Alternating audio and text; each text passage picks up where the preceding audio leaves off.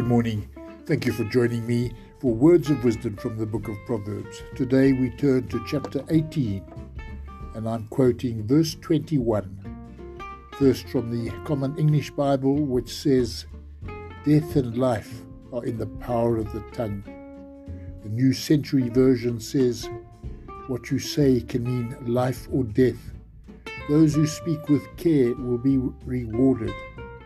And finally, in the Message, it says, "Words kill, words give life.